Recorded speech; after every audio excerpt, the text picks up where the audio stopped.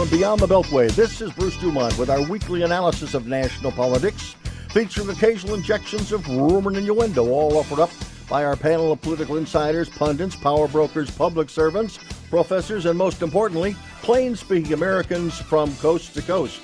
Tonight featuring commentary by Democrat Rush Darwish, Republican Jeannie Ives, and Libertarian Eric Cohn. And in hour number 2, we'll be joined by Reverend Keith Draper of World Relief Chicagoland. Thank you very much for joining us tonight. Nice to have you with us.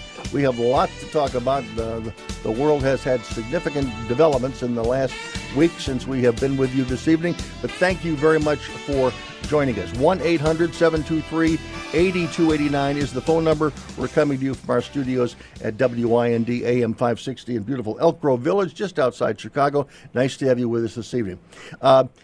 I want to begin. We've got guests on this evening who have not been on with each other before, so you've already introduced yourselves to each other. But I want to get a reaction. Jeannie, I'm going to start with you. You're a Republican. You are a graduate of West Point. Look at where we are right now in Afghanistan and give us your prediction of what is likely to happen next. Well, I think what's likely to happen next is a massive hostage situation. But they won't call it that. There will simply be Afghani nationals who have helped the U.S. military left behind. There will be Americans that are left behind. There will be other Afghanis that will be persecuted in the wake of our withdrawal. There is no doubt, and I am told that in some cases the gates of Kabul airport have been welded shut.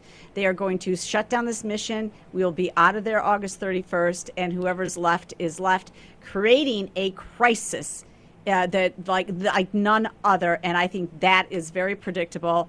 And there's so much more to talk about it, but that's my first assessment. Rush Darwish is our Democrat. Rush, nice to have you with us. You ran for Congress a couple of years ago, but same question to you. Again, not looking in the rearview mirror and pointing blame right now, but what happens next and what do we do? Well, there's no doubt. I mean, this is what I call short-term pain, long-term gain. We understand that strategically we have to call it the way it is. It did not work out the way that the Biden administration wanted it to work out.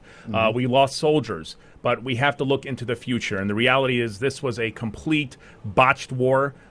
Nothing was gained for it except loss of soldiers, trillions of dollars of tax money. The time has come. And I'm not here trying to salute President Biden, but he had to take that step. A president had to take that step. Obama wouldn't do it. Trump didn't do it.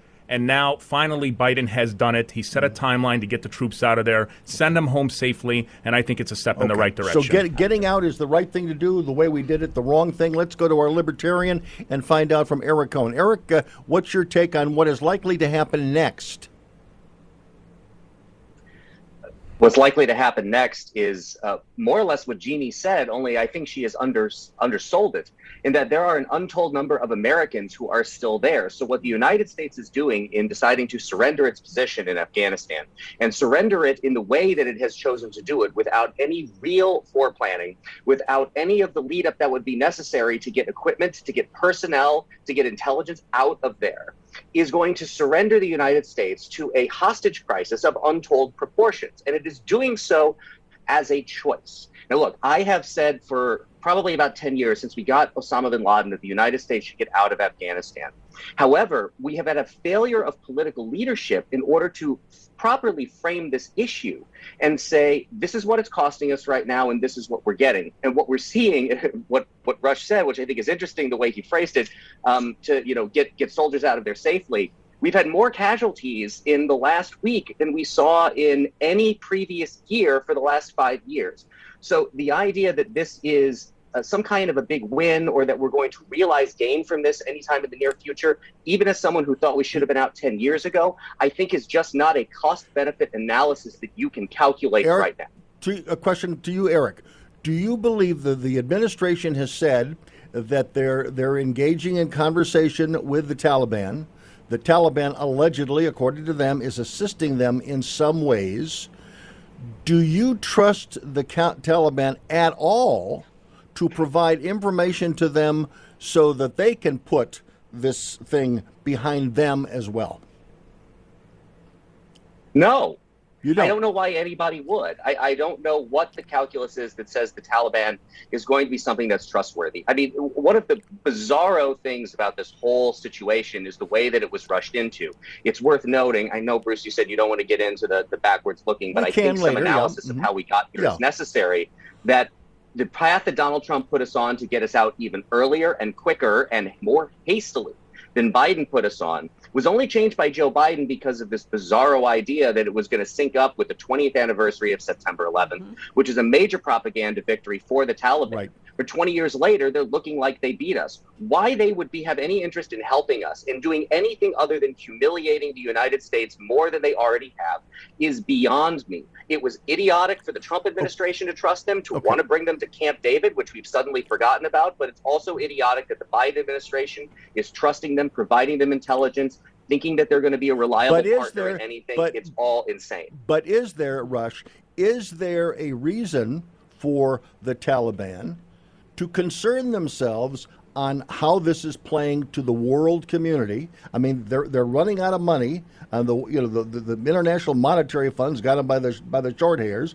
The United States is holding a lot of money. They will need money to operate, and they will have to genuflect in some way to get a piece of that so they can survive with their administration. So don't they have to, even though they may not want to play fair, don't they have to for their own future?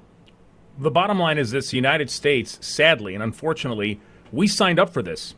We knew the intel of Taliban, and we can't work with them. Here's the problem. You have the lesser of two evils. You either deal with Taliban and try and work with them, or we deal with ISIS, which have now made their way back in Afghanistan, and they're the ones causing all the chaos.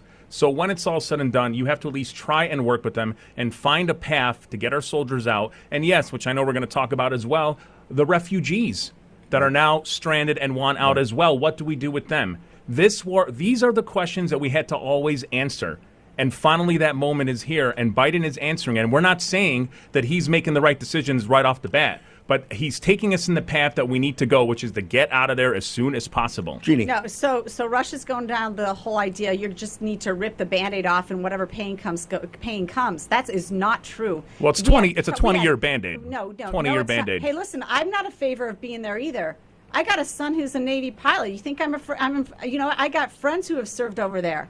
I know the stories from this. I'm not a fan of us being there. In fact, I was with a bunch of my West Point friends at a memorial service last weekend, and all of us agreed we should have been out there 19 years ago. We should have been out of there 19 years ago.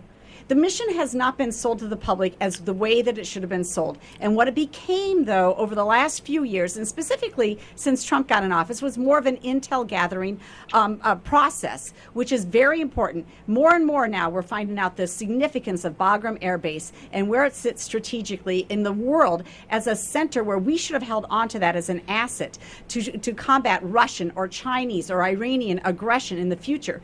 That was an asset that we built up. We spent $300 to $400 million building and bringing that infrastructure. 2,500 people, 2,500 soldiers there to do intel operations is not a big commitment. Nobody told us about it that way. Nobody talked about it in those terms. Nobody said it's been since February 8th, 2020 that we lost one person. And this is Russia did the same, and they Folks, failed as well. We have to break back shortly from Chicago. Don't go away.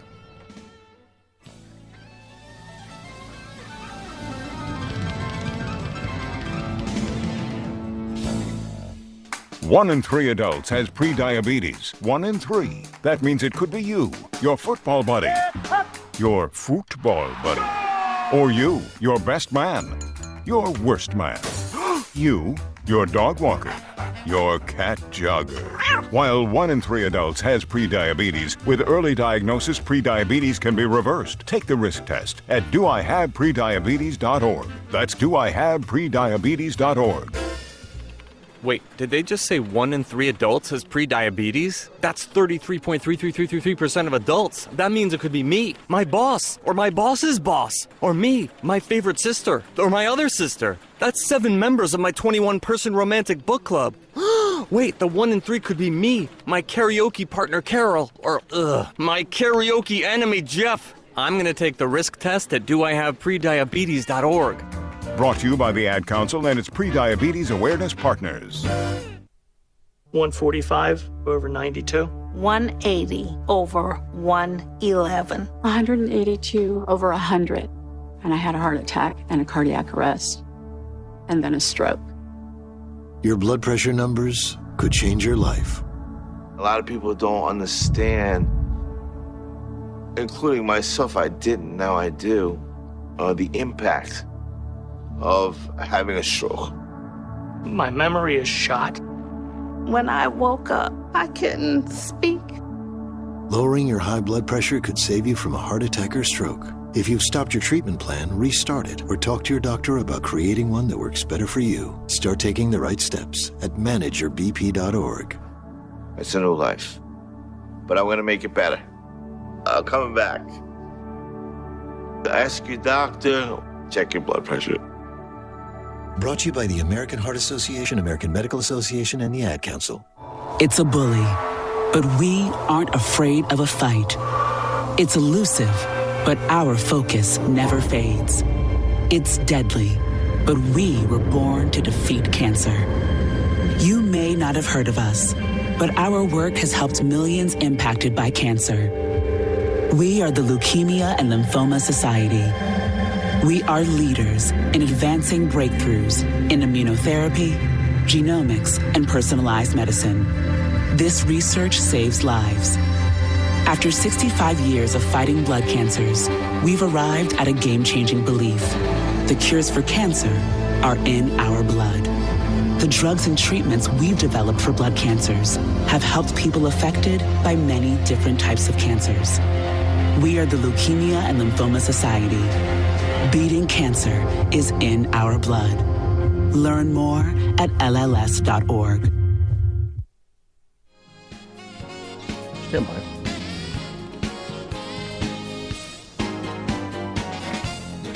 Bruce Dumont back. We continue with Jeannie Ives and Rush Darwish, and also with Eric Cohn. And nice to have you with us. 1-800-723-8289 is the phone number should you want to weigh in and offer your assessment as to what do we do next. I know there's a lot of people that want to just look in the rearview mirror and point blame, and there's lots to blame to spread around, but I want to focus on the future. And Jeannie, I want to begin with one question to you, which is about the military. When we look at who screwed up here, conservatives usually like to point to the State Department, or they like to point to the Democratic president. The Democratic president in this case is that he listened to the advice of his military people who said that, closing Bagram would not be such a big deal. I'm paraphrasing there now. Mm-hmm. So as a military person, does the military... should some of the blame rightfully go towards them for screwing this up? Absolutely, 100%. And I think what you have is military that has become very politicized, especially at the upper echelons. And so they're trying to do whatever their commander-in-chief, who gave them that position of authority, wants them to do. And in some cases, they're not being honest about what they need to actually complete the mission. And so, General. So you think someone at the State Department was saying several months ago to the military people at the Pentagon, "Hey, we want to close Bagram"? You think that came from some other source other than the Pentagon? If you listen to General Milley, he basically says that the mission changed to we need to protect the embassy. Kabul airport was the closest airport to the embassy, and said he was rejected the amount of people that he needed in order to keep the Bagram airbase open, but it's foolish. He should have gone back in and said, this is a strategic asset that we must keep open. What are we going to do with the 5,000 prisoners that are kept there? They'll have to be released. We have no ways to protect them. This should have been an organized and well-executed evacuation, getting everybody out first, and then finally you take off from the final aspect. But here's what's really disturbing. General McKenzie, who is the Central Command, he's in charge of the evacuation. He said, in response to the 13 who were killed in the suicide bomb, he said, we thought this would happen sooner or later. Right there. They did not plan well. They did not execute well. And they own this. I think they should all resign.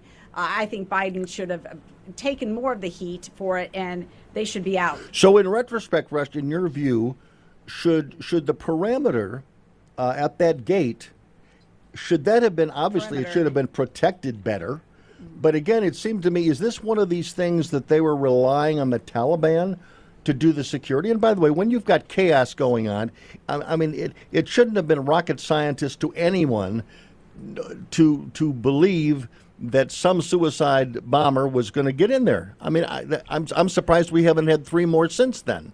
But, I mean, I'm talking about this, which seems to me to be a military mistake, either by not having more Marines surrounding the perimeter or by relying on the Taliban to make the decision of who gets close enough to get into that gate. There's a sad truth.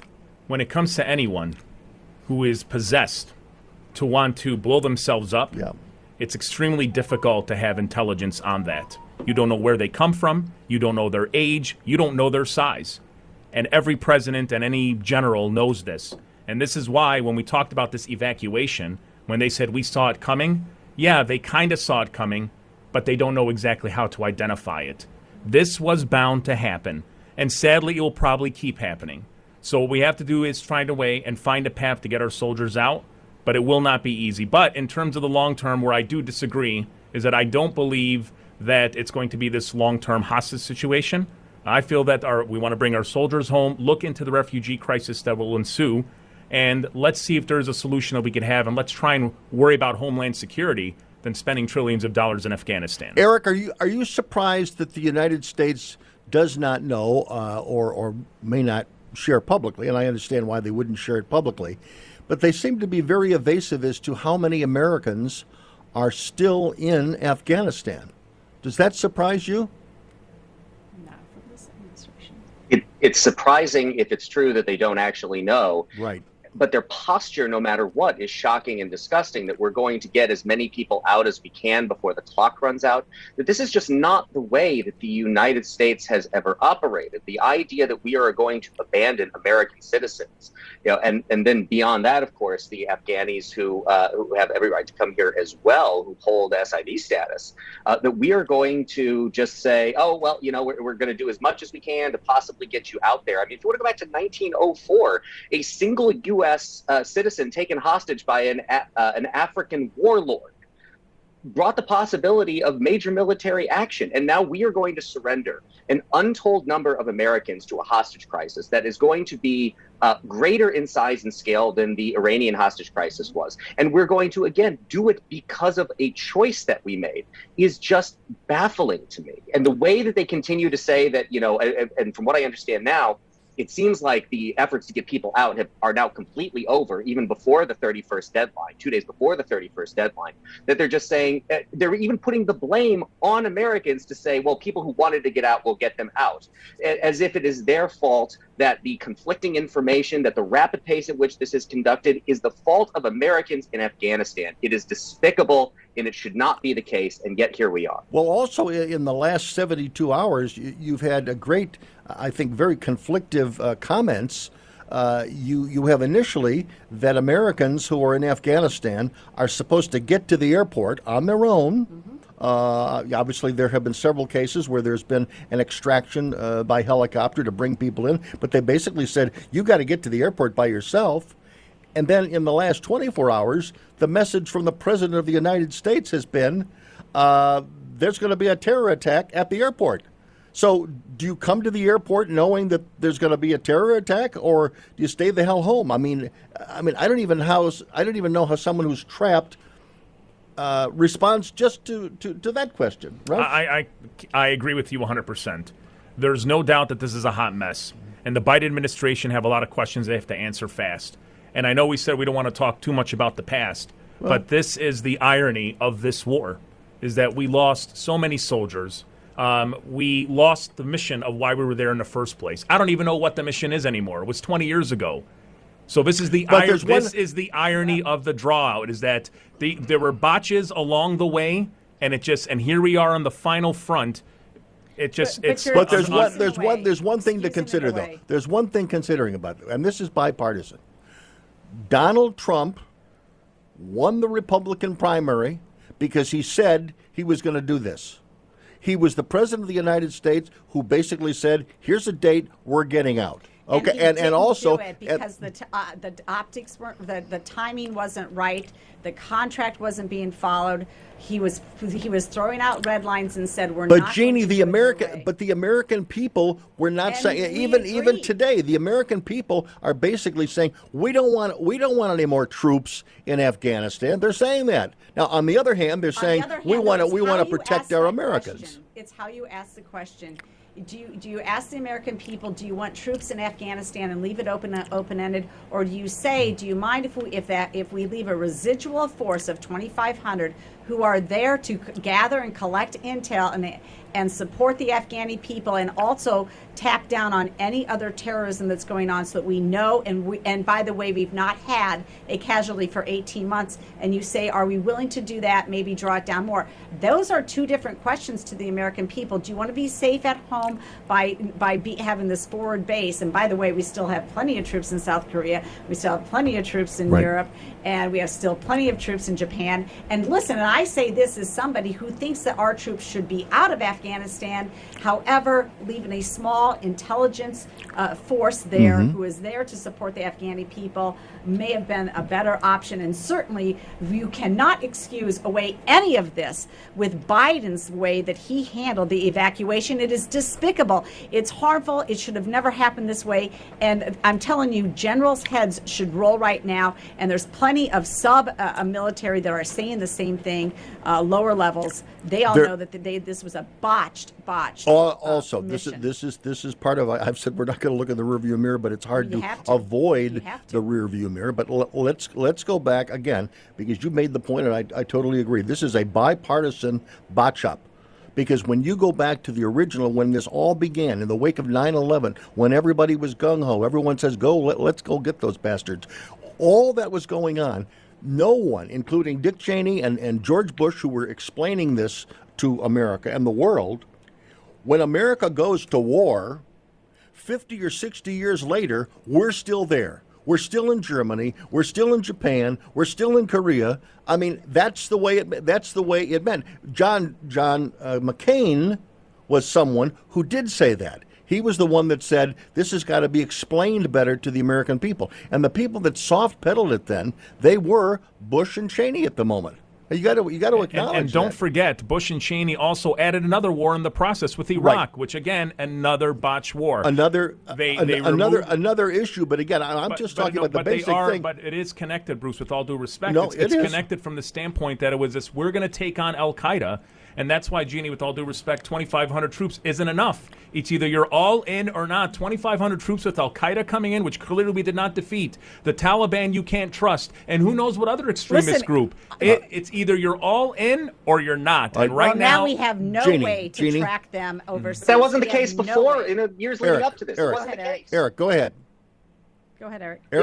It wasn't the case in the years leading up to this. We had about 2,500, 3,000 troops that were in there providing support to the Afghan Defense Forces, who we had trained for the purpose of fighting alongside us. And now, if we were going to get out of there, the thing to do years ago would have been to start training Afghan Defense Forces, the Afghan army, to fight on their own. But we didn't do that. They did, We Eric. taught them and trained them and told them that we would be there supporting them. They did, and when they we failed. pulled air cover, when we pulled intelligence, they melted away, and it shouldn't have been a surprise. Okay, but for 2,500, 3,000 troops or so, we were maintaining minimal casualties over the last several years. Eric, we got a break. We had a functioning government there. Go back to Rush's statement earlier where he put up this false binary between.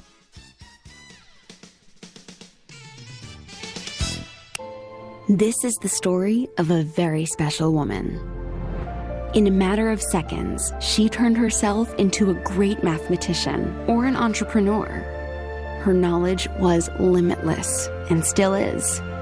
She could also make monsters disappear, especially those that lurked in the shadows under the bed. Once, this woman put back together a teenage girl's broken heart, which had been shattered in 1,000 pieces, just by giving her a bear hug. She masqueraded as a regular person at work, but as a superhero at home. Everyone knows her as Gabriella. I still call her Mom. Your hero needs you now, and AARP is here to help. Find the care guides you need to help, complete with tips and resources, at aarp.org/caregiving. A public service announcement brought to you by AARP and the Ad Council. No word in the English language is less convincing than probably. Are you sure we should get matching tattoos on our first date? Sure. We'll probably stay together. Probably? It's been 23 minutes since I ate. I can probably swim. You should wait 30 minutes. Okay, now tell me what to do. Cannonball! Cramp! Oh, I have a cramp. I can probably hit the green from here. Probably. Can I get a mulligan? Ready to go? Hey, are you sure you're okay to drive? Yeah, I'm pretty sober. Yeah, I'm probably okay. Probably okay isn't okay, especially when it comes to drinking and driving. If you're drinking, call a cab, a car, or a friend. Buzzed driving is drunk driving. A message brought to you by NHTSA and the Ad Council. 1 in 3 adults has prediabetes. 1 in 3. That means it could be you, your football buddy, your football buddy, or you, your best man, your worst man, you, your dog walker, your cat jogger. While 1 in 3 adults has prediabetes, with early diagnosis, prediabetes can be reversed. Take the risk test at doihaveprediabetes.org. That's doihaveprediabetes.org. Wait, did they just say 1 in 3 adults has prediabetes? That's 33.33333% of adults. That means it could be me, my boss, or my boss's boss, or me, my favorite sister, or my other sister. That's 7 members of my 21-person romantic book club. Wait, the 1 in 3 could be me, my karaoke partner Carol, or my karaoke enemy Jeff. I'm gonna take the risk test at doihaveprediabetes.org. Brought to you by the Ad Council and its Prediabetes Awareness Partners.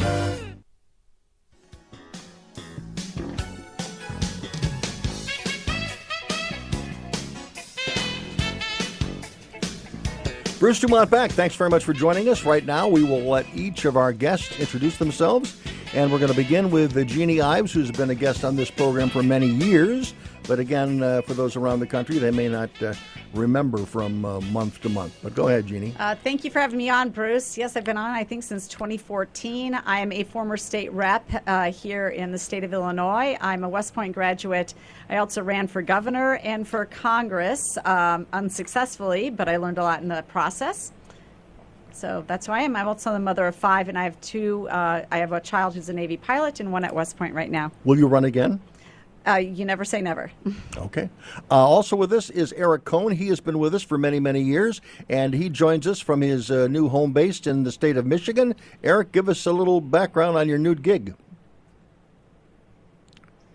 Director of Communications at the Acton Institute for the Study of Religion and Liberty here in Grand Rapids, Michigan, where our mission is to combine good intentions with sound economics, which the sound economics part is so often missing from the good intentions part of all of it. And I was also previously a radio host on the Augusta home station here, 560 The Answer, where with my friend Joe Kaiser, we hosted Sources with Knowledge for a couple of years on that station, and eternally grateful for that opportunity they gave us. Glad you're with us this evening, even though it's from several hundred miles away. Rush Darwish joins us. This is his first visit on our program. But Rush, nice to have you with us. I'm the rookie of the show, but thank you for having me on. Rush Darwish, president of the Arab American Business and Professional Association, an activist for the Arab American and Muslim community in Chicago and beyond. Did run for Congress, ran short. After my congressional run, I co-founded a group called the Running Refugees, and we run various races to support refugee causes both globally and domestically.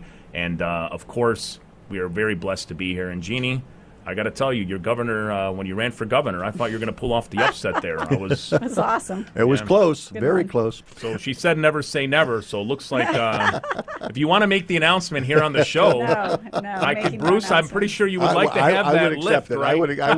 I would accept it. But let me also mention that we are now going to take a moment to. I'm going to tell you about something that we're going to do.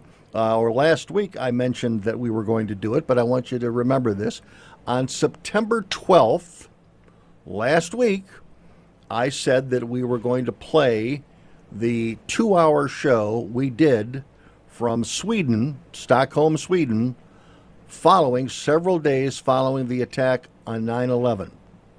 But a change. We're not going to do that because so much is going on in the world. I want to still have a contemporary program that will be on the radio and on YouTube and on Facebook that night. However, we will be playing the entire program on our Facebook and on our YouTube and on our website. So you'll be able to listen to that actually for the whole week.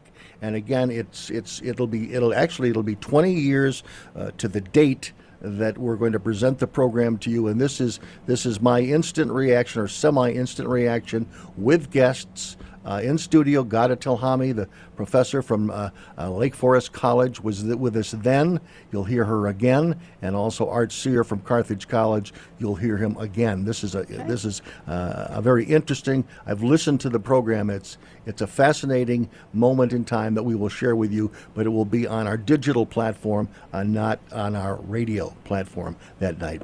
Let's go to Dave, who's listening to us in Spokane, Washington, on KXLY. Go ahead, Dave.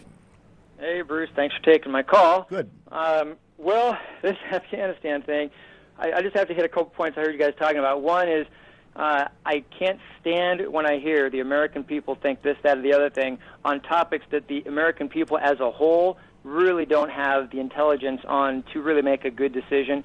And what I don't like is a politician will look at the polls and say, where do the American people stand? Well, I guess that's where I stand. A leader, on the other hand, will make the right decision, what they believe is the right decision, and then they will explain that to the American people. And you know what? If the American people don't agree with them, they'll vote them out of office. I'm just sick of politicians that look for where the wind's blowing, for where do the people think. Because just for example, this Afghanistan thing, whoever said it was either all in or not, like 2,500 people is not enough, that's, for all due respect to that person, they don't know what they're talking about. I mean, 2,500 people was working just fine for the last multiple years here, and you know who was doing the most dying in this war? It was the Afghan fighters themselves. They were losing thousands of people, but they were defending their country. We were in a supportive role. When they lost us as sort of big brother over their shoulder, that's a big reason that they cut tail and ran, because they didn't feel like they had the security of knowing that our intelligence and our air support assets were there to help them in this transition. And I got to talk about South Korea. Look at South Korea. How long have we been there? How many troops do we still have there? We still have about 28 to 29,000 troops in South Korea. We still have 15 bases in South Korea. So to keep 2,500 to even 3,000 people in Afghanistan is a bargain. That is a bargain to maintain a relative stability and sort of not necessarily a ceasefire, but sort of a stalemate between all the sides. For what we were going to get, and I stand with, if you look at Jocko Willink and Rob O'Neill, two special operators from the Navy SEALs, the closer you get to looking at special operators and what they think, you'll find that they believe, by and large, as a whole, that, yeah, it was a much better idea to keep a small group of people there for intel and air support, small special operator force. Dave, let me introduce, or interrupt rather, and ask you the question that I asked at the beginning of the program. Don't look in the rearview mirror. What do you do now? If you could whisper in the ear of the president right now, what would you tell him to do? Yeah, right now he's gotten himself into a quagmire is the problem. He knows that, I'm sure. He's let himself be run over by the Taliban, listening to what they want to say. I say you take the reins and say, you know what, we're not going to be, put down as a small little country by this ragtag team of Taliban. We're going to tell them, you know what, this is what we're going to do, and if you disobey what we're telling you we want to do, and as far as getting our troops out, and we're going to maintain, I would really take back Bagram. I would take back Bagram, tell them we're going to leave the special forces there, we're going to leave the group we were going to leave before, we're going to take out everybody we want to take out, and you just lay down the law. If they try and go against us, it's not like we have to put 200,000 people back in. We could take back, the Bagram Air Base and take control of that area and get the Afghan people, back together with a much smaller group than 100,000 people. I would literally take it back over, because that's what I think the mistake was made of pulling out like that. I would get back to where eventually 2 or 3 years down the road, we're back down to 2,500 to 3,000 people, keep the Afghan army together. Hopefully you get the president to come back out of hiding. The vice president is at least there. I would hope that he would run for president, because the Afghan president turned out to be a coward. The vice president is still there. But yeah, I would not bow down to the Taliban. Okay, Dave, let me hang on, stay on the line.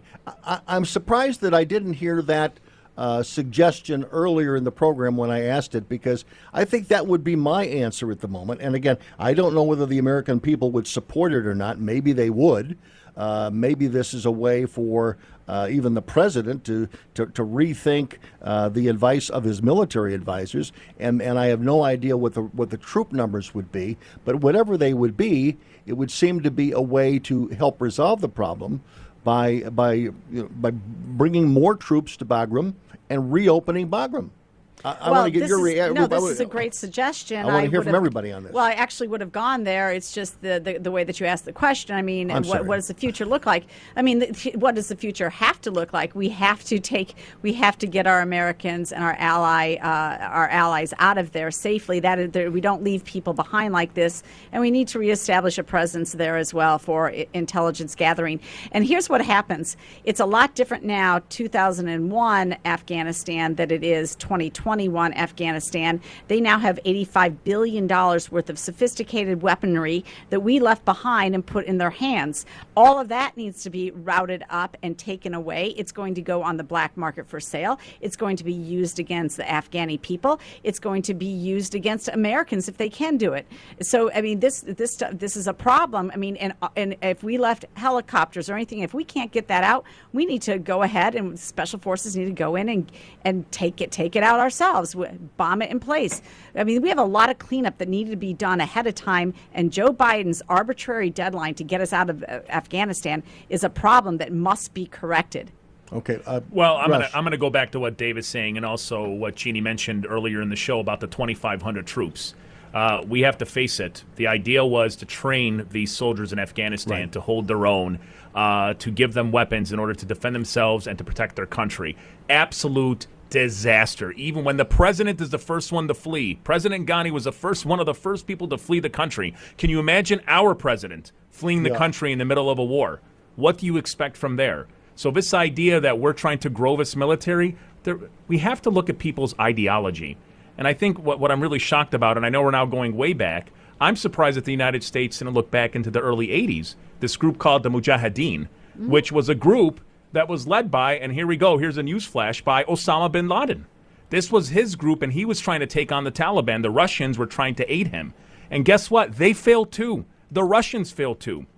China has tried to come in. They failed. The United States, unfortunately, they came in with this idea that they have the muscle to take care of whatever problem they want to take care of with weapons of mass destruction. And now they failed. So no, the idea that we're trying to aid this country, the idea that we're trying to support the Afghani people, they don't want our support. Now, I know, Jeannie, with respect... Well, there are still some Afghan resistance fighters that are taking it to them about as the much soldiers, as they can. And I don't have any knowledge on that in terms of your family and the soldiers who are on the ground.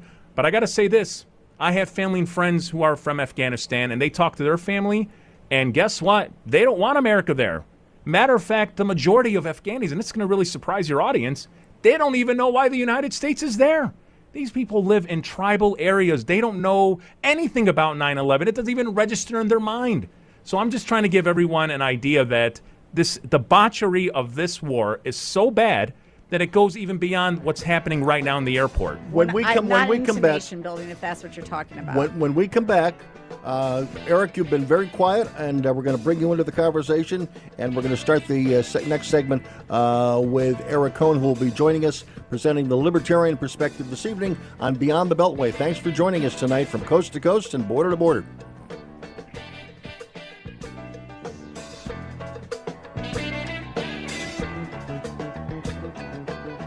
Song again. Here's that song again. For the 100th time today. Here's that song again. It's gonna be stuck in your head all day. Here's that song again. It will make you cray, cray. You love your kids enough to watch that TV show a bajillion times. Love them enough to make sure they're in the right car seat for their age and size. Show them you love them. Keep them safe. Visit nhtsa.gov/the-right-seat. Brought to you by the National Highway Traffic Safety Administration and the Ad Council. At Social Security, we are always thinking of ways to save you time and make things easier. That's why we created My Social Security. A My Social Security account allows you to access your earnings history and benefits information, request a replacement Social Security card, get a proof of income letter, estimate and apply for benefits, and more. Save time. Go online. Open a My Social Security account at ssa.gov/myaccount. Social Security. Securing today and tomorrow.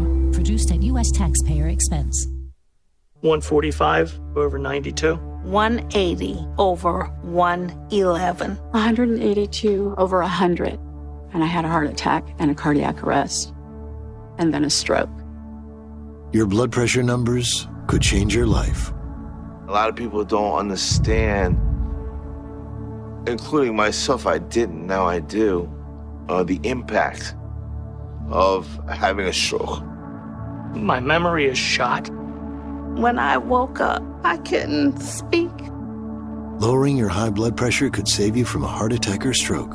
If you've stopped your treatment plan, restart it or talk to your doctor about creating one that works better for you. Start taking the right steps at manageyourbp.org. It's a new life, but I'm going to make it better. Coming back. Ask your doctor, check your blood pressure. Brought to you by the American Heart Association, American Medical Association, and the Ad Council. It's a bully, but we aren't afraid of a fight. It's elusive, but our focus never fades. It's deadly, but we were born to defeat cancer. You may not have heard of us, but our work has helped millions impacted by cancer. We are the Leukemia and Lymphoma Society. We are leaders in advancing breakthroughs in immunotherapy, genomics, and personalized medicine. This research saves lives. After 65 years of fighting blood cancers, we've arrived at a game-changing belief.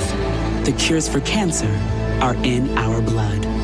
The drugs and treatments we've developed for blood cancers have helped people affected by many different types of cancers. We are the Leukemia and Lymphoma Society. Beating cancer is in our blood. Learn more at LLS.org.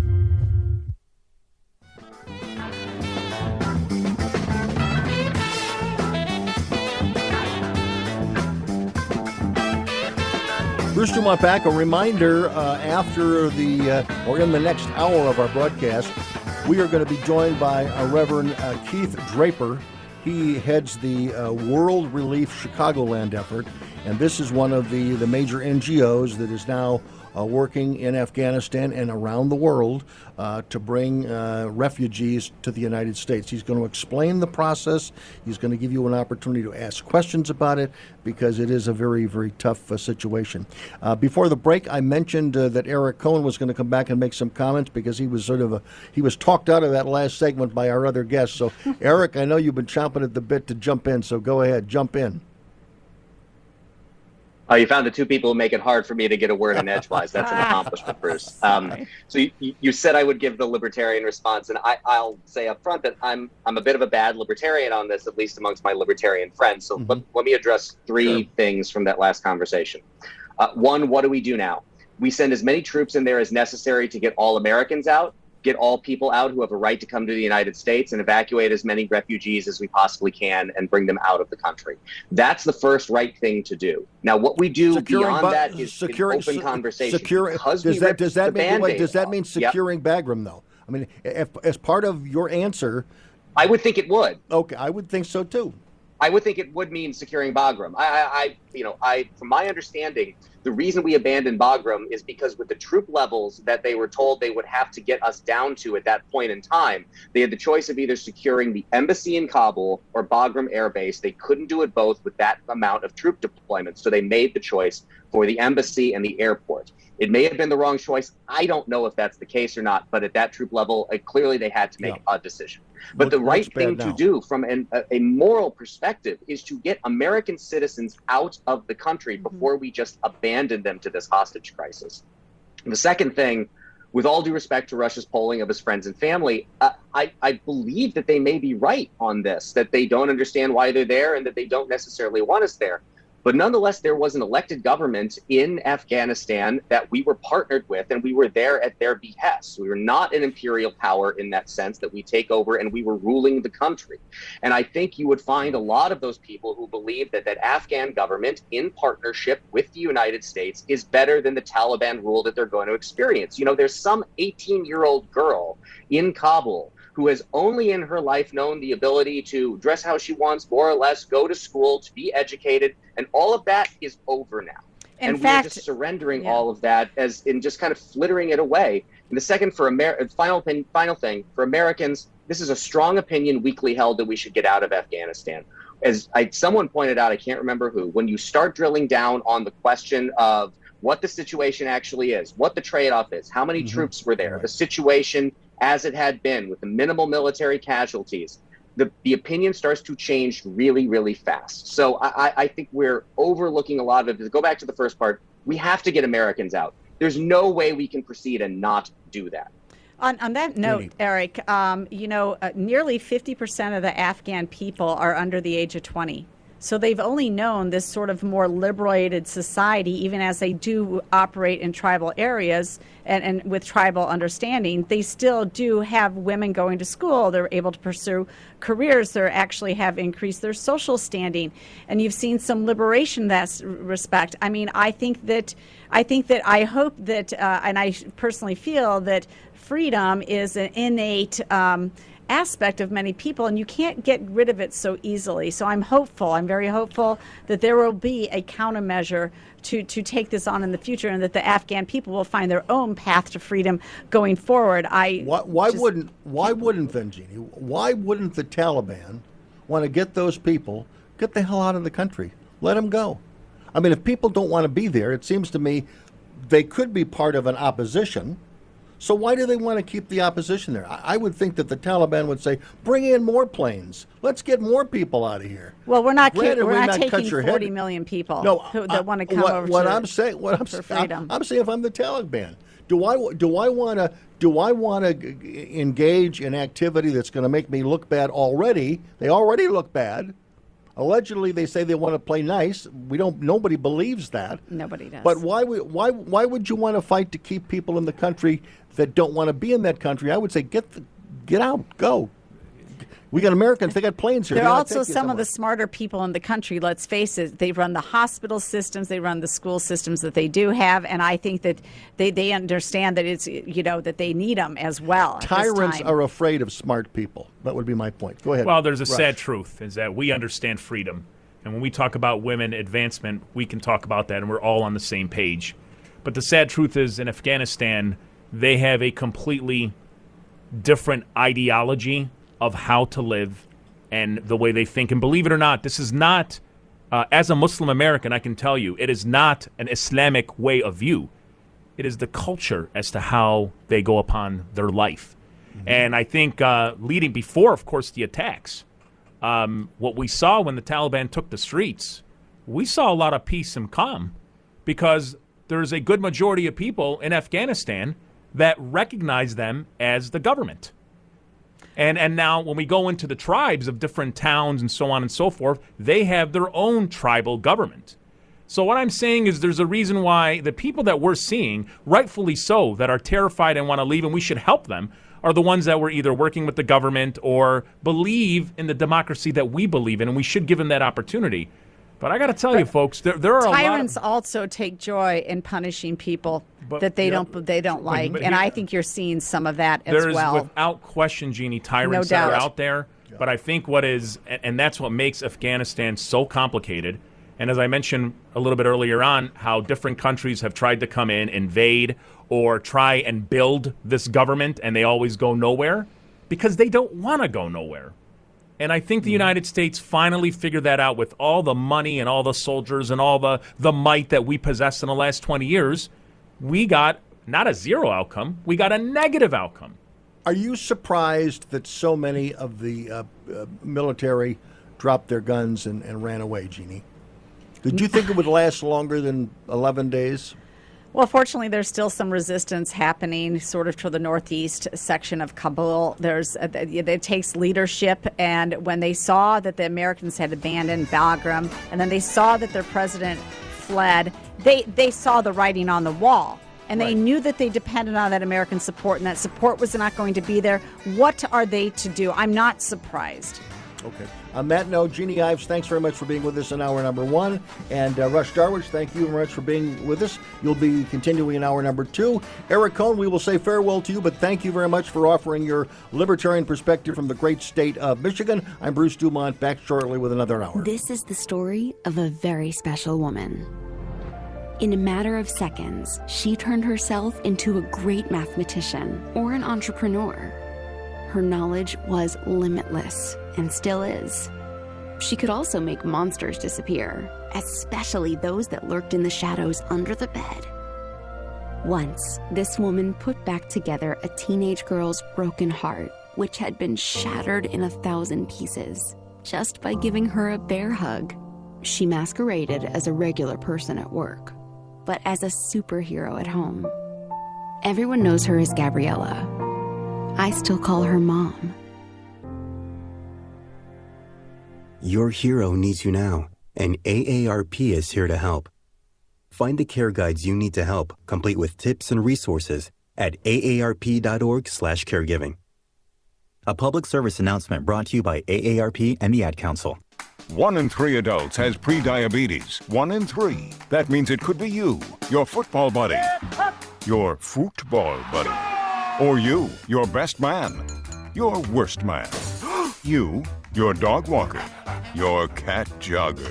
While 1 in 3 adults has prediabetes, with early diagnosis, prediabetes can be reversed. Take the risk test at doihaveprediabetes.org. That's doihaveprediabetes.org.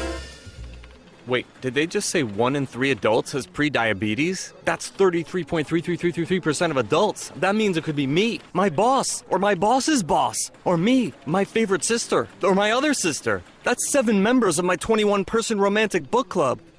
Wait, the 1 in 3 could be me, my karaoke partner Carol, or my karaoke enemy Jeff. I'm gonna take the risk test at doihaveprediabetes.org. Brought to you by the Ad Council and its Prediabetes Awareness Partners. 145 over 92. 180 over 111. 182 over 100. And I had a heart attack and a cardiac arrest. And then a stroke. Your blood pressure numbers could change your life. A lot of people don't understand, including myself. I didn't, now I do, the impact of having a stroke. My memory is shot. When I woke up, I couldn't speak. Lowering your high blood pressure could save you from a heart attack or stroke. If you've stopped your treatment plan, restart it or talk to your doctor about creating one that works better for you. Start taking the right steps at manageyourbp.org. It's a new life, but I'm going to make it better. I'm coming back. Ask your doctor, check your blood pressure. Brought to you by the American Heart Association, American Medical Association, and the Ad Council.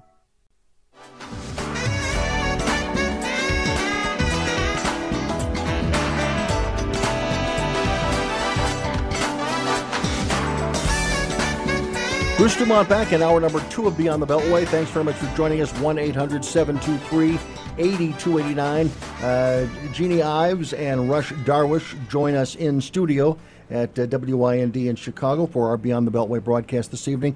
And we now join us via Zoom. We're joined by Zoom by Reverend Keith Draper. He is in the Chicagoland area, and he is with World Relief. He heads the Chicagoland effort, and he is part of the huge apparatus that is trying to deal with the issue of refugees in Afghanistan. And Reverend Draper, thank you for joining us on Beyond the Beltway this evening. Thanks for having me on, Bruce. I'd like to begin by asking some really basic questions, and I know my guests in studio want to join me in this interview, and that is, what is the current communication between your organization and the State Department, the Defense Department, or who do you deal with at government to deal with some of the refugees issues that we're dealing with as a nation? It's actually an interagency work that we connect with. We meet with the State Department about people who have completed vetting and screening to come to this country, but they've been through multi-agency vetting with Homeland Security and with State Department, other agencies, FBI, trying to work through, are these people able to come to our country? Do they meet the qualifications? So all of that's involved, but even before then, the United Nations has a part in the designation of someone as a refugee or special status, and then they're part of that interview screening that happens with them before there are even countries that are involved like the United States. So when you meet a refugee, they have already gone through several layers of vetting, and you know that the name on the list that you're working on is someone that is a bona fide refugee ready to come to the United States? Yes, that process can take 24 to 36 months on average for a refugee to come to this country. What's also interesting as we're thinking about this now is every year the president makes the presidential determination of how many people will come, and also there are set amounts from certain regions. And so with the level at 62,500 and certain regions already filled in terms of what could be offered, we're probably only talking about 4,000 positions open in the refugee status, at least until October 1, when the new calendar would begin for the government. And at this point, then, anything over 4,000 refugees, they would not be brought into the United States. They would be brought into other countries that are receptible to them? For refugees, right. We certainly are seeing displaced people in some unique ways right now in Afghanistan that really challenge all of us to step up and do what we can to help. Since 2009, there's been the special immigrant visa that's been made available to people who served our troops that were in Afghanistan. Mm-hmm. And so that's some of who we're working through right now, are those people who have been evacuated that already had been through screenings because they served our government and our troops. So they had special status already, but there's further processing that takes place for them. And those are some of the people that we're already beginning to receive right now. So just drawing that distinction there between a refugee, as we would normally work through them, and special immigrant visas of people who are arriving here in a very unique situation. For those who are watching these horrible pictures on television about people literally, risking their lives to get out of Afghanistan, how does the average person, or my question to you is, how do you deal with that population of people versus people from Haiti that may be seeking refugees status, people from Central America that might be seeking status? I mean, it's this huge number of people.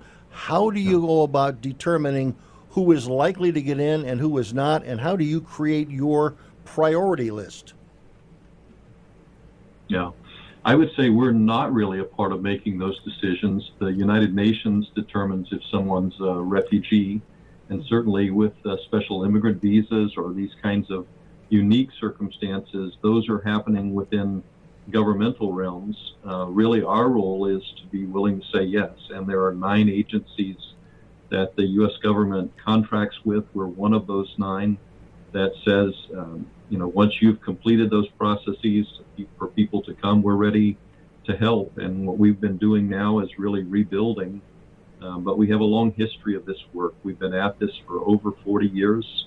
Mm-hmm. And with that 40 years, over half of those years are working with Afghanis. So 20 years of relationship, probably at least 500 that we've resettled here through the years, over the past 20 years into Chicagoland. We have 16 offices across the United States. So we have people, probably our largest concentration in Sacramento, but you've had Seattle, Portland on. We've had people in those settings as well. So we really resettle people really all over the United States, and I represent the Chicago office. Who are you looking for? What type of person are you looking for to say, yes, I want to welcome a refugee to my home? Probably the biggest thing that we're looking at when someone comes to this country is where are their family ties? Like, do they have any tie to the country? Because those are part of the support that they're going to need for their adjustments. In addition to that, though, where do we have populations of people where the language could be help them within that adjustment? So as we look at people groups, we're looking at over 750 that would be resettled currently on the docket for us. And those are from all over the world, in addition to what we're seeing right now with Afghanistan. So in all of those settings, we're really looking at what kinds of ties are in place already and what language skills are in place. And then we basically provide those supports. So if you would think about someone who's been forcibly displaced, what do they need to start life over? And we do that with a big community of support, the support of community partners, the support of churches, the support of multi-faith organizations, other faiths that have helped and supported our work, and then individuals who give to support what we do. Are there geographic locations in the United States right now that are more likely to be able to accept an Afghan refugee than others? You mentioned Sacramento and Spokane and a few other places. Mm-hmm. You have offices there, but are those regions of the country that maybe have more people that speak the language? Yeah, certainly when there's more commonality to that area, that's certainly going to be a consideration. I think one of the other things that plays in here, though, is certainly what is the capacity of the organization or organizations that are working to do that. Most of those areas that we work with, there are multiple agencies that are working there. As I mentioned, there are 9 agencies that do this work. So we're one of the 9 in that effort. So the State Department really meets with us to try to make those decisions about where people are going to be placed. And as I've said, our responsibility is to be able to say yes and help where we can. Reverend Draper, we do have with a big family to support. We do have to pause right now. When we come back, Jeannie Ives and Russ Darwish, they have questions for you as well as our phone callers. I'm Bruce Dumont. Don't go away. It's a bully, but we aren't afraid of a fight. It's elusive, but our focus never fades. It's deadly, but we were born to defeat cancer. You may not have heard of us, but our work has helped millions impacted by cancer. We are the Leukemia and Lymphoma Society. We are leaders in advancing breakthroughs in immunotherapy, genomics, and personalized medicine. This research saves lives. After 65 years of fighting blood cancers, we've arrived at a game-changing belief. The cures for cancer are in our blood.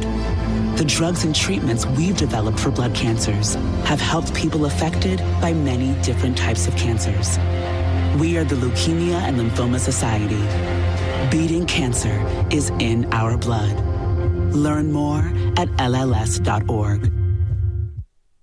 No word in the English language is less convincing than probably.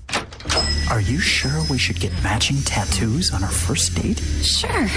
We'll probably stay together. Probably? It's been 23 minutes since I ate. I can probably swim. You should wait 30 minutes. Okay, now tell me what to do. Cannonball!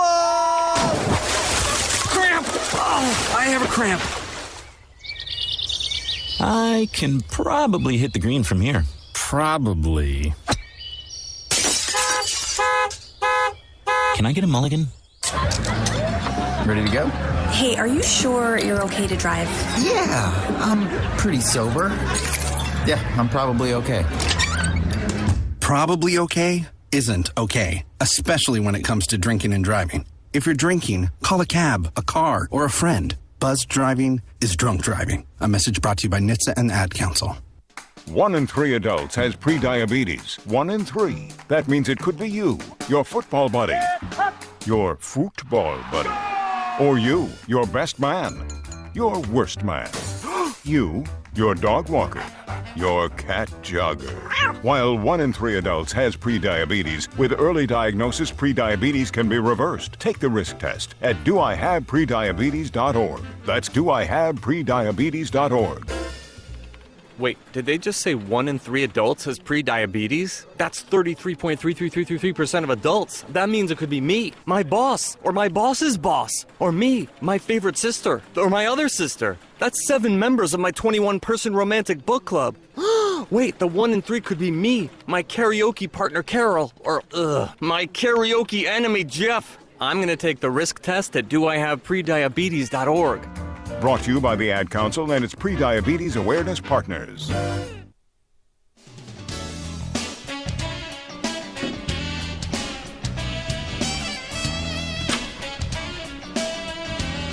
Bruce Dumont back. We continue with Beyond the Beltway. And Ginny Ives, you have some questions for Reverend Draper.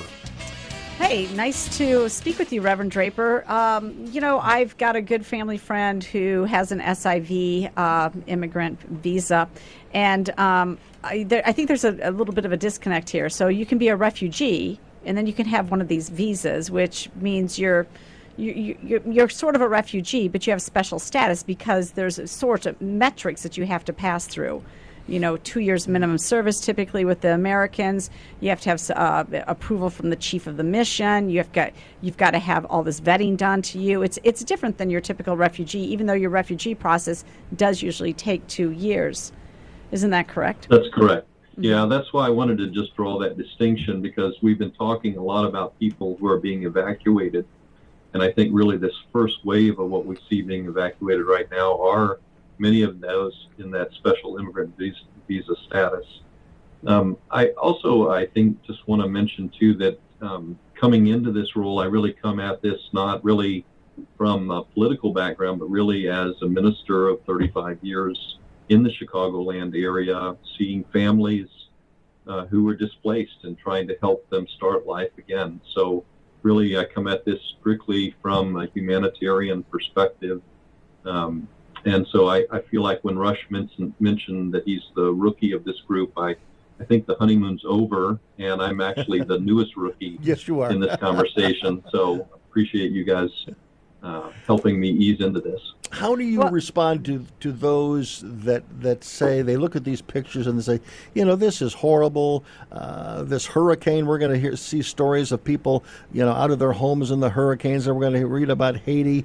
We're going to see all these pictures, but when is enough for the United States? When do we just say, listen, we can't take all the people of the world that may want to come here, even though their thoughts and the reasons for coming here are valid? What's the response to that, Minister?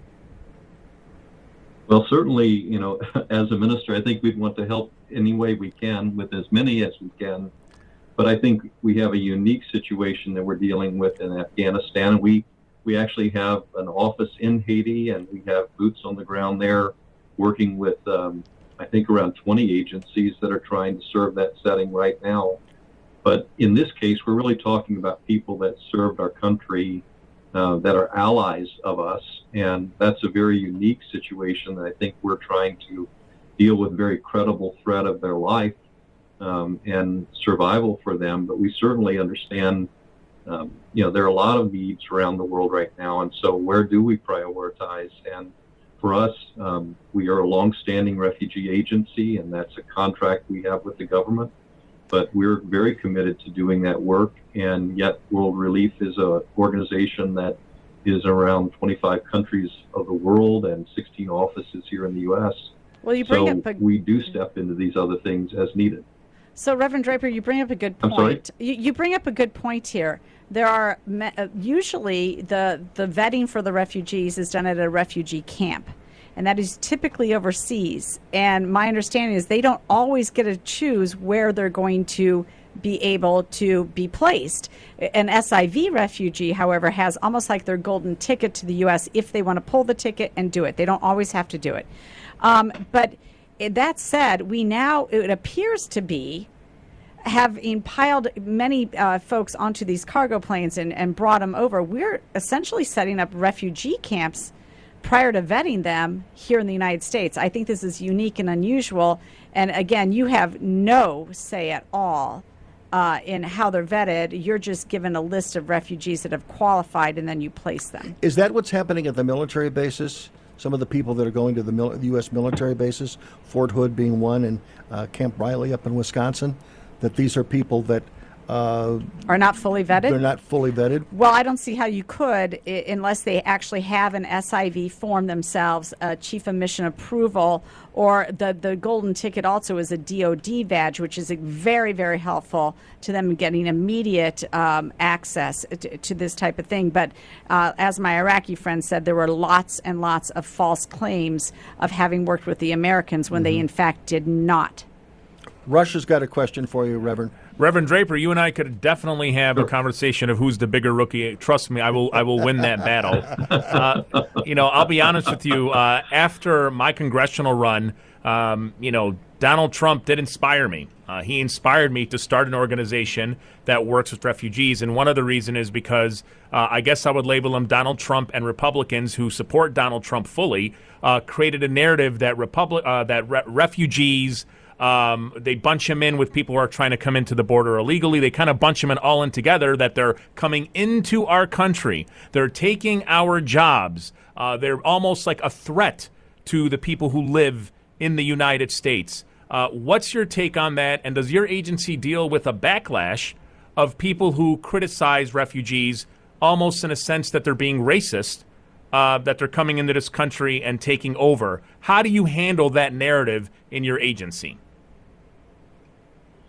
There's definitely a segment of population that has concerns, and that's why I think it's important for us to be clear about vetting with them. But when I think about areas where we're impacting other parts of society, it's interesting to me to see how much of a coalition we find of support.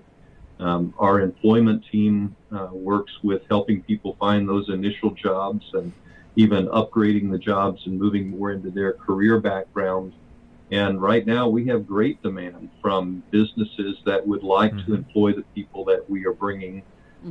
So we do have segments of society that are very anxious to have us come. We have good reputation over these years of working with, apartment owners who say, hey, the folks that you work with do pay their rent. They are people who are responsible. They aren't the ones that are creating the trouble in our apartment complexes. And those are people that we build relationships with and have over these 40 years now. So I do think there is a challenge in it. I think one of the reasons that we as an organization really work with faith-based communities, and particularly the churches that partner with us, is that builds a measure of trust. Those are people who do come from conservative backgrounds in many of those cases, and yet really want to help people who have been displaced because that's part of what their faith teaches.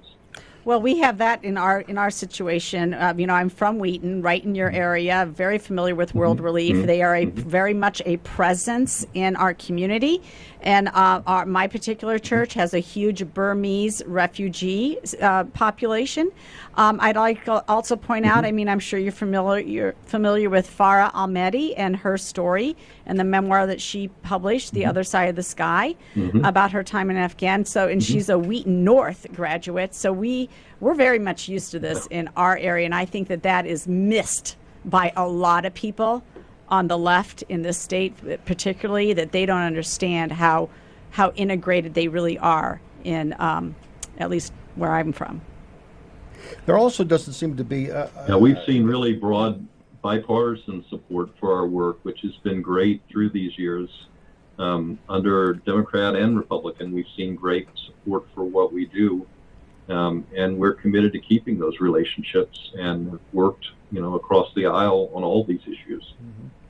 Here's a question, and this may sound like a very simplistic response, but this is one thing that I have always thought about, because you mentioned that you want to bring large groups to the United States. You want them to at least be able to integrate and get along with each other. They have to eventually, hopefully, assimilate into the American population. But initially, they've got to be able to understand their neighbors. They have to this dramatic cultural shock between coming from the hills of Afghanistan into an urban area like Sacramento, California. But I'm wondering, since at least the perception is that many of them are coming from agricultural, rural, geographically diverse backgrounds in Afghanistan. At least that's the perception that I think people have of many refugees. I'm wondering if a state like Montana, a state that has a lot of room, that a state like Montana, with obviously a lot of federal help and a lot of coordination and a lot of social services built into it, whether or not there would be an area in a state like Montana to take in 40 or 50,000. I mean, it would probably be the largest city in Montana, certainly at that number. But I'm wondering whether that becomes almost an incubator of how you might be able to bring large numbers of people to the United States where they all know the language, and then you have outside tutors, part of a long-term federal government program that tries to then assimilate them into the American way of life, and you tie into that businesses and the commercial people who are looking for workers who are reliable, and again you set those businesses up in a place like Montana. Is that Pollyanna thinking on my part, Reverend? I would say it sounds like you ought to start a resettlement agency, Bruce. I mean, okay. That's certainly what we do, and we do that all over the country. Some of those are more rural areas, some are more city. For us, one of those key factors is really, do we have the support to do the work in the setting, and do we have the services that are necessary? So you've hit on several of those cylinders that are really important for resettlement work to take place. Yeah. We wouldn't do the work that we do if we didn't have really a great community of volunteers from churches and community partners who volunteer their time and energy.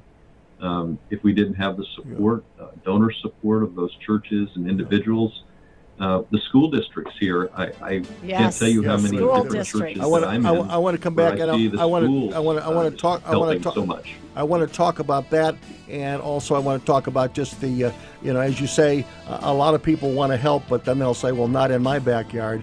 And I'm just saying is that given the political politics and background of Montana, maybe they would say yes. Back shortly.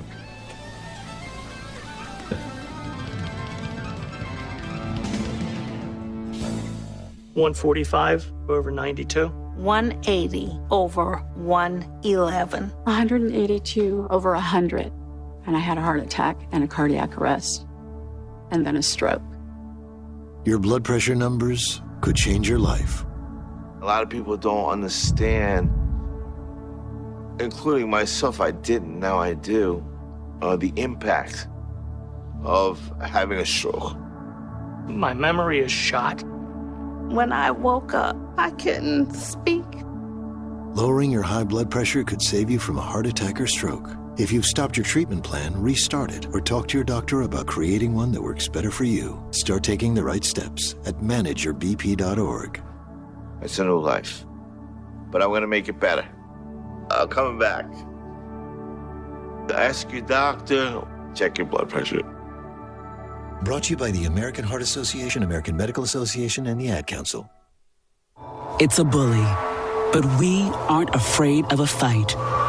It's elusive, but our focus never fades. It's deadly, but we were born to defeat cancer. You may not have heard of us, but our work has helped millions impacted by cancer. We are the Leukemia and Lymphoma Society. We are leaders in advancing breakthroughs in immunotherapy, genomics, and personalized medicine. This research saves lives. After 65 years of fighting blood cancers, we've arrived at a game-changing belief. The cures for cancer are in our blood. The drugs and treatments we've developed for blood cancers have helped people affected by many different types of cancers. We are the Leukemia and Lymphoma Society. Beating cancer is in our blood. Learn more at LLS.org. This is the story of a very special woman. In a matter of seconds, she turned herself into a great mathematician or an entrepreneur. Her knowledge was limitless and still is. She could also make monsters disappear, especially those that lurked in the shadows under the bed. Once, this woman put back together a teenage girl's broken heart, which had been shattered in 1,000 pieces, just by giving her a bear hug. She masqueraded as a regular person at work, but as a superhero at home. Everyone knows her as Gabriella. I still call her Mom. Your hero needs you now, and AARP is here to help. Find the care guides you need to help, complete with tips and resources at aarp.org/caregiving. A public service announcement brought to you by AARP and the Ad Council.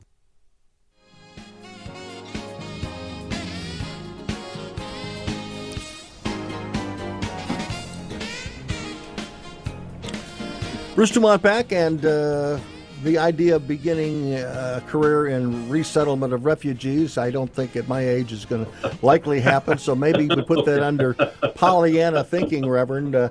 But again, it would also get back to what a lot of people in this country feel, and they would like to help, but it's not in my neighborhood. They don't want to do it for themselves. And again, you've got you have a unique situation here. Is you have a language. Obviously, the interpreters may know English, but their native languages are not. It's not like Spanish and German. I mean, these are very unique, hard to understand and learn languages, and again, you're not likely to find them, on a public train in Spokane or Seattle, Washington, where there's also one of your offices I know is out in Spokane, Washington.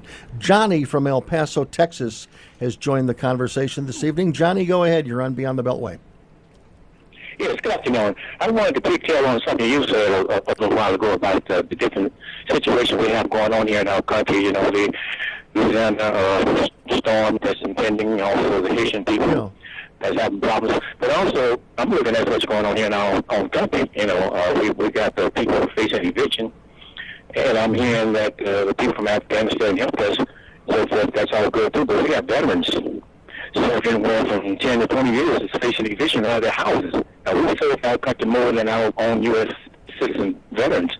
So I wish our government, I know the gentleman you have in the desk is not part of that situation, but I just think that our government needs to prioritize things, take care of home first, and then worry about helping the rest of the world. One other thing, we got the people coming down here in El Paso right now from Afghanistan. Now, I was looking at one of the people on TV today was trying to figure out, they're trying to support them, but they're already talking about the dress they're going to be giving them. They can't give them anything but pants and jeans and stuff because the women, I understand, but then wear skirts and stuff like that. But anyway, that's enough to say it. So Johnny, stay on the line. You have an interesting perspective. Stay on the line. I want Reverend Draper to sort of address that, but I think it's something you're not alone in your thoughts on this, and I thank you for calling. But go ahead, Reverend. Your reaction to that. Johnny, I really appreciate your calling in on this because I am the son of a veteran and really know the perspectives of my family in this and the challenges that were there. I think when you think about refugee populations, sometimes or even people that have served our military, that there's some disconnect there. And what I've really seen is that veterans very much support what we're doing. They care about the people that served them, that helped in translation, that worked alongside them, and they feel like we should be offering them the support that we promised to help them, that are, if they put themselves in harm's way to help our troops, that we should be trying to help them in this time. If we say we're going to do that, let our yes be yes and our no be no. But I think, the veterans certainly have been supportive in large measure of helping people who've assisted our troops. I think that veterans don't get enough support, don't get enough care, and completely agree with the need to support our veterans. And I especially feel as we think about the losses of what has happened in Afghanistan, read those stories today of the 13 people who died over there. And so I feel like we need to think about all of those that are involved here and how do we support and care for people. As a minister, that's definitely my perspective. World Relief's position is to help those who are in hard places, and in many places around the world, we're not just working with refugee populations. We're working with people who don't have sufficient food or medical care or needs for women and children within countries. So we definitely work in a broader way. But the veteran needs, I agree, are great. And I appreciate how much they've gotten behind what we're looking at doing here with Afghanistan. Yeah, some of the, you're involved, Jeannie. Johnny, thank you very much for your call. I really do appreciate it. And I think the one thing that I think we're likely to see is there's going to be this fight for the heart and the sympathy of the American voter or the American citizen, because on one hand, maybe they want to bend over backwards to help the Afghanis because they were helping the United States. So there's a special commitment that many feel that they would have with this family. We have a long history of this, though, Bruce. Right, but again, they, on the other hand, if it's someone who's sneaking into the country from Honduras or Guatemala because they're running against the tyrants in their in their country, somehow they're sneaking into the country, whereas the people from Afghanistan are coming in with SIV passports. But they're not all coming in with SIV passports. No. It doesn't feel that way at all.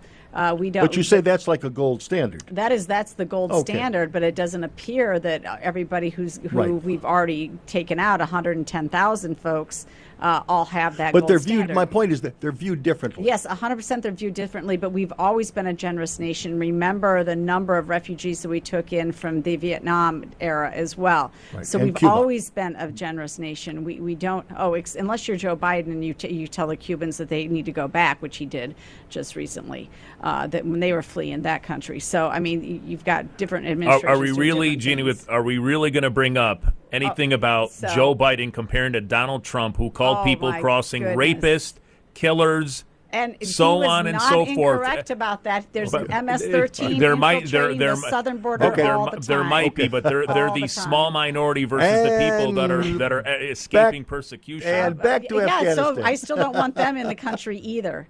So there you go. But again, going back, I mean, the veterans that have formed some of these groups to get their former buddies and interpreters out, you're involved with one of the groups, or your sons are? My sons told me about this group, and so I joined. I haven't done anything with them yet, but it's called Allied Airlift 21, and it started out really by a group of West Pointers who wanted to get their Afghani classmates out, and so they have figured out a way to upload the documents and verify who they are, and they found people that will vet them in the United States and go through those documents, and then they set them up with somebody who is over in Afghanistan right now, giving them safe passage routes to get to the airport. Of course, all that is being shut down now.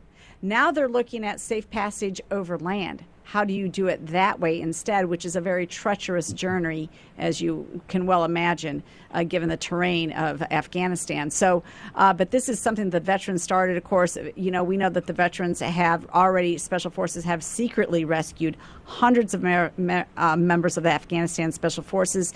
These are people that they made a personal promise to, that we will be there to help you out when we are in need. These are the first people we need to get out. These are the people Joe Biden is at risk of leaving behind by his hurried evacuation, and it's just dreadful. Since we know that the United States has... Let me say into that, Bruce, go ahead. For a minute, too. I think we have certainly been an advocate for those evacuations happening back months ago, and we don't like the fact that we're put in the position that we're in with this right now. But we've wanted to see this happen for many months, and we've been rebuilding our resettlement efforts, our work with helping people who are displaced start over. And we've also been an advocate for other locations for them to go temporarily. Guam has been one of those places that we've talked about as a place where people could be processed. You know, I think because of this being as it is, last moment, feeling like it's last moment, we've really had to bring people to military bases to try to do some of this work that, quite honestly, could have been done in a more steadied way in other places earlier in time. But this is where we are, and we can't really, as you mentioned earlier in the earlier hour, we can't really look back at history on it. We've got to figure out what we're going to do now. We're committed to being here now for them. Reverend, was the process you're describing that you wanted to happen months ago? Was it slowed down by the Defense Department, the State Department, some other department that you deal with, or is it a collective government slowness to react to situations on the ground? It's an enigma. I have no idea. I wish I could tell you why, but I think because it was not dealt with months ago, that's why we're in the situation we're in right now. Mm-hmm. And so we have advocated for it for quite a time, but I don't know why there's been delays. Rush? There's no doubt we have to talk about what happened and what is happening right now in Kabul. No ifs, ands, or buts. But to go back to the refugees and what to do with them, all I could say is the area I'm from the southwest suburbs of Chicago, you have a large pocket of Syrian refugees, Palestinian, and Yemenis. And one thing I will tell you, they will open up your eyes and open up your heart in terms of why they are here and what they want to accomplish. We, a couple years ago, the Arab American Business and Professional Association, we participated in a job fair. And when you hear their stories and they're coming up to you, a lot of them were doctors, engineers, lawyers. But when they came to your booth looking for work, they didn't say, hey, where could I be a doctor? Where could I be a lawyer? Yeah. No, they said, put me to work. What opportunity? Is there a restaurant that's hiring? And I know that there's a lot of people who feel like they don't want to welcome refugees, but the reality is most refugees who come to the United States, they know where they're at. You know, a lot of them want to learn English, and a lot of them want work to support their family. They come to this country with nothing. So on that, I completely agree with you. The Iraqi gentleman that we know, and they saved an American soldier, so they got and then they started to work with the American military. His wife is a doctor. He's an engineer. Had multiple companies in Iraq. Very successful. And, they just want to come here for American freedom. And he is set to get his citizenship next Wednesday. And so we're happy about that. Okay. When we come back, we'll talk more. We've got only one segment left. And I have some advice for conservatives. If you're a conservative listening to this broadcast this evening, I have a very specific political suggestion for you. Don't go away.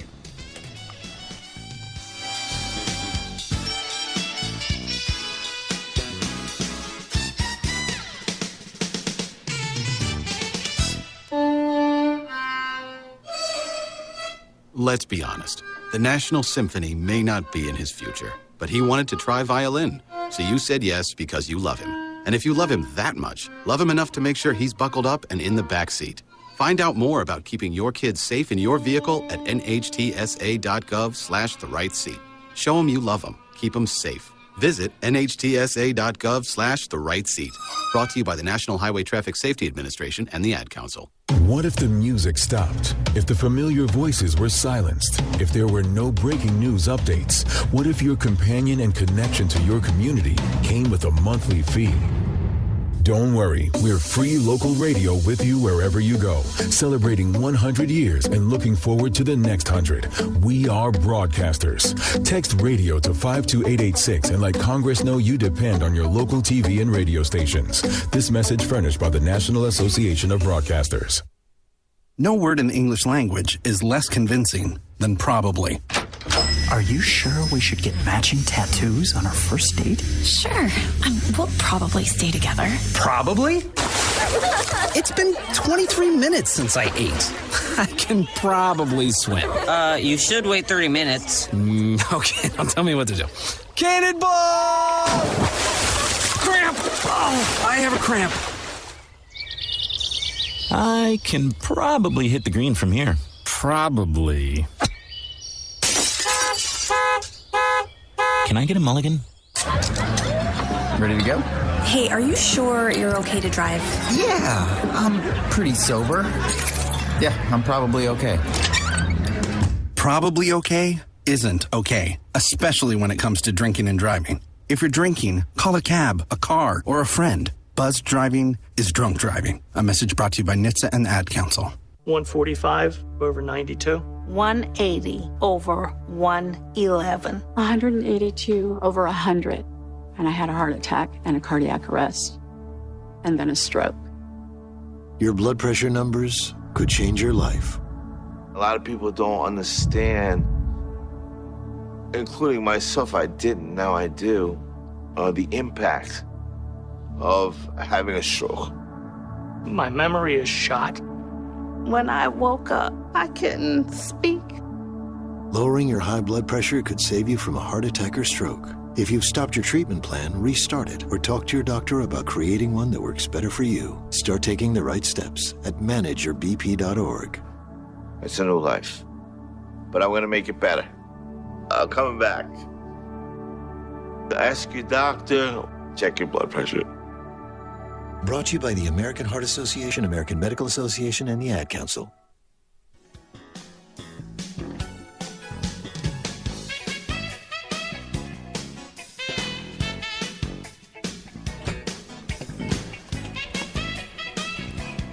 Bruce Dumont back will be to Joy, listening to us in Spokane, Washington. But I said before the break, if you are a conservative, you may want to listen to what I have to say. Obviously, there's a lot of conservatives in this country that are very upset about politically what's happening. It might be related to Donald Trump. It may not be related to Donald Trump. It could be exacerbated by your feelings based on President Biden's handling of what's happening in Afghanistan. You may not like Speaker Pelosi. Whatever it is, you are absolutely furious, and yet you're somewhat part of that frustration is that you've got to wait until 2024 to vote for president again, or you have to wait to 2022 to vote your congressman in or out, depending on where they are politically. And so you're frustrated. You may be there, you may be talking back or throwing things at Fox Television as you watch some of their shows. And I came up with a thought last week, and here it is. The one thing that would absolutely shock all liberals, it would shock every member of the media, it would be if Gavin Newsom lost the recall in California and Larry Elder emerged as the next governor of California, a conservative African-American radio talk show on this station and on a lot of Salem stations around the country. They're not telling me to say this. Neither is Larry. It's all by myself. Because a lot of times people are so furious, they don't know a single thing to do. They have to be told specifically, what can I do to really make a difference? If every conservative in America wrote a $10 check, just a $10 check, and sent it to Larry Elder in the next week or so, that amount of money, in my view, and by the way, the recent polls suggest that Larry Elder is on the cusp of being a Republican elected in the most democratic, progressive state in the union. This is within the realm of possibility. So if he woke up one day and he had $20 or $30 million extra to pour into money, the reaction from the Democratic establishment, can you imagine Speaker Pelosi? Can you imagine the president? Can you imagine any media person, anyone that's on the major networks? Martha Raddatz, can you imagine her responding or reacting? Yeah, it'd be Larry just like Elder? it'd be just like when Trump won. Yes. It would be only I think it would even be tenfold, because it would be in the most progressive state. It would throw out a progressive governor who many people, including Democrats, think has done a horrible job. This is about inefficiency. That's why so many people want to get rid of him. I mean, I don't think you don't have to create reasons why people may want to get rid of the governor. So you vote no, you don't want the governor returned, and then you've got one other choice. You've got about 32 Republicans that are running. The only one that appears to be doing well at the moment, or literally on the cusp, is Larry Elder. So if you're a conservative, yes, send Larry Elder $10 tonight. If you want to send him more, go ahead. And in the wake of all of what's happening in Afghanistan, what are the top Democrats doing? They're going to California to campaign for Gavin Newsom to save him, rather than keeping their eye on the ball and extracting our Americans who are in harm's way in Afghanistan. It is despicable. But that's not just a Democratic thing. That Republicans are no better. You don't do this when you are in crisis. We talked about this earlier in the show. Politicians always do that. They always put fundraising. There's political propaganda on both sides. If a Republican were doing this, I would be bashing them just as much. And likewise, I don't agree with this either. But to say that it's Democratic, come on. The one thing Rush and I will agree on is that money matters in a race, and money does it matters help a lot. But it's both ways that it matters. And if we Larry can, Elder's obviously, way outspent and a couple of million people sending $10. Yes. Would make in the closing weeks or days of the I'm campaign. going to hold off on the donation. I know you're going to hold on that, saying, but I'm just saying is, again, if you want to... I see maybe one other solution could Jeannie's be doing a donation right now. Reverend Draper, go ahead. Go ahead, Reverend. All of the people that we're trying to work with to come to this country, maybe people could be stepping in to help in that in some way, too. Because this is a mess of our making. And these are people whose lives have been totally destroyed and are starting life all over again because of our actions.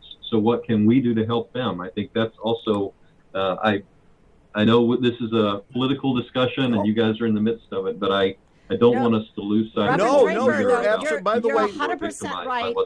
And by the way, I would say send an extra $10 or $20 to World Relief as well. There we go. Because everyone, you don't have to be a Republican, a Democrat, and that's for everybody. If we really want to help these refugees coming back, we can do it. And by golly, if we end up with an African-American conservative Republican governor of New York, that will get everybody's attention. Additionally, Reverend Draper did not go into the finances, but it's my understanding that you only actually have enough funds to help these refugees out for a finite amount of time. And it's only a few months. And then they are expected to get a job and start to work on their own. And at the same time, though, we are supporting them. The school systems are very good about making sure that these refugees get a good start, and they take special care with them to integrate them into the society. But again, they have so much to learn on that. That's why public partnerships really helpful, though, because we certainly do have public dollars that are limited toward this, but we have private dollars from donors and churches and individuals who really support what we do, and that's what makes it possible to do longer than those few months. And most of what we look at are the milestones, not the timelines, like helping them get to a place of sufficiency, moving from just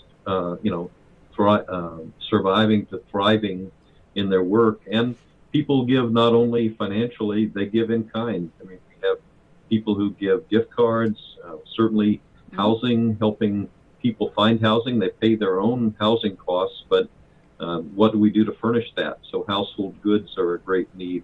Volunteers who will help with getting people from airports and setting up those apartments. People who would be willing to help tutor in English. All of those things, although these SIVs would probably not need that care.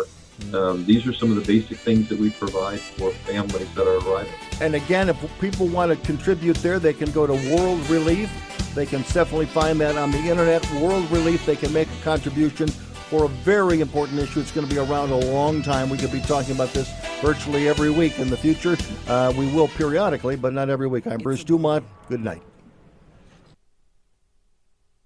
It's elusive, but our focus never fades.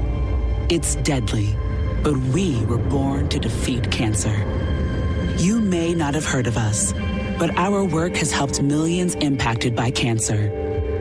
We are the Leukemia and Lymphoma Society. We are leaders in advancing breakthroughs in immunotherapy, genomics, and personalized medicine. This research saves lives. After 65 years of fighting blood cancers, we've arrived at a game-changing belief. The cures for cancer are in our blood. The drugs and treatments we've developed for blood cancers have helped people affected by many different types of cancers. We are the Leukemia and Lymphoma Society. Beating cancer is in our blood. Learn more at LLS.org. No word in the English language is less convincing than probably. Are you sure we should get matching tattoos on our first date? Sure. We'll probably stay together. Probably? It's been 23 minutes since I ate. I can probably swim. You should wait 30 minutes. Okay, now tell me what to do. Cannonball! Cramp! Oh, I have a cramp. I can probably hit the green from here. Probably. Can I get a mulligan? Ready to go? Hey, are you sure you're okay to drive? Yeah, I'm pretty sober. Yeah, I'm probably okay. Probably okay isn't okay, especially when it comes to drinking and driving. If you're drinking, call a cab, a car, or a friend. Buzzed driving is drunk driving. A message brought to you by NHTSA and the Ad Council.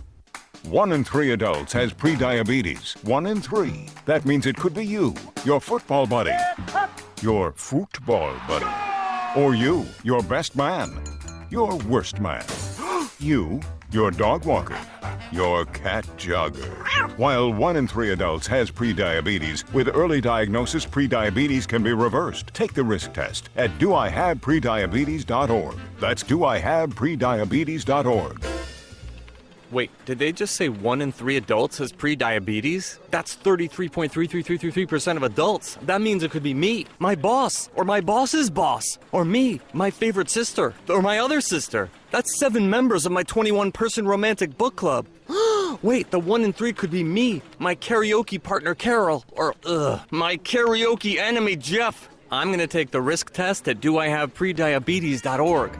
Brought to you by the Ad Council and its Prediabetes Awareness Partners.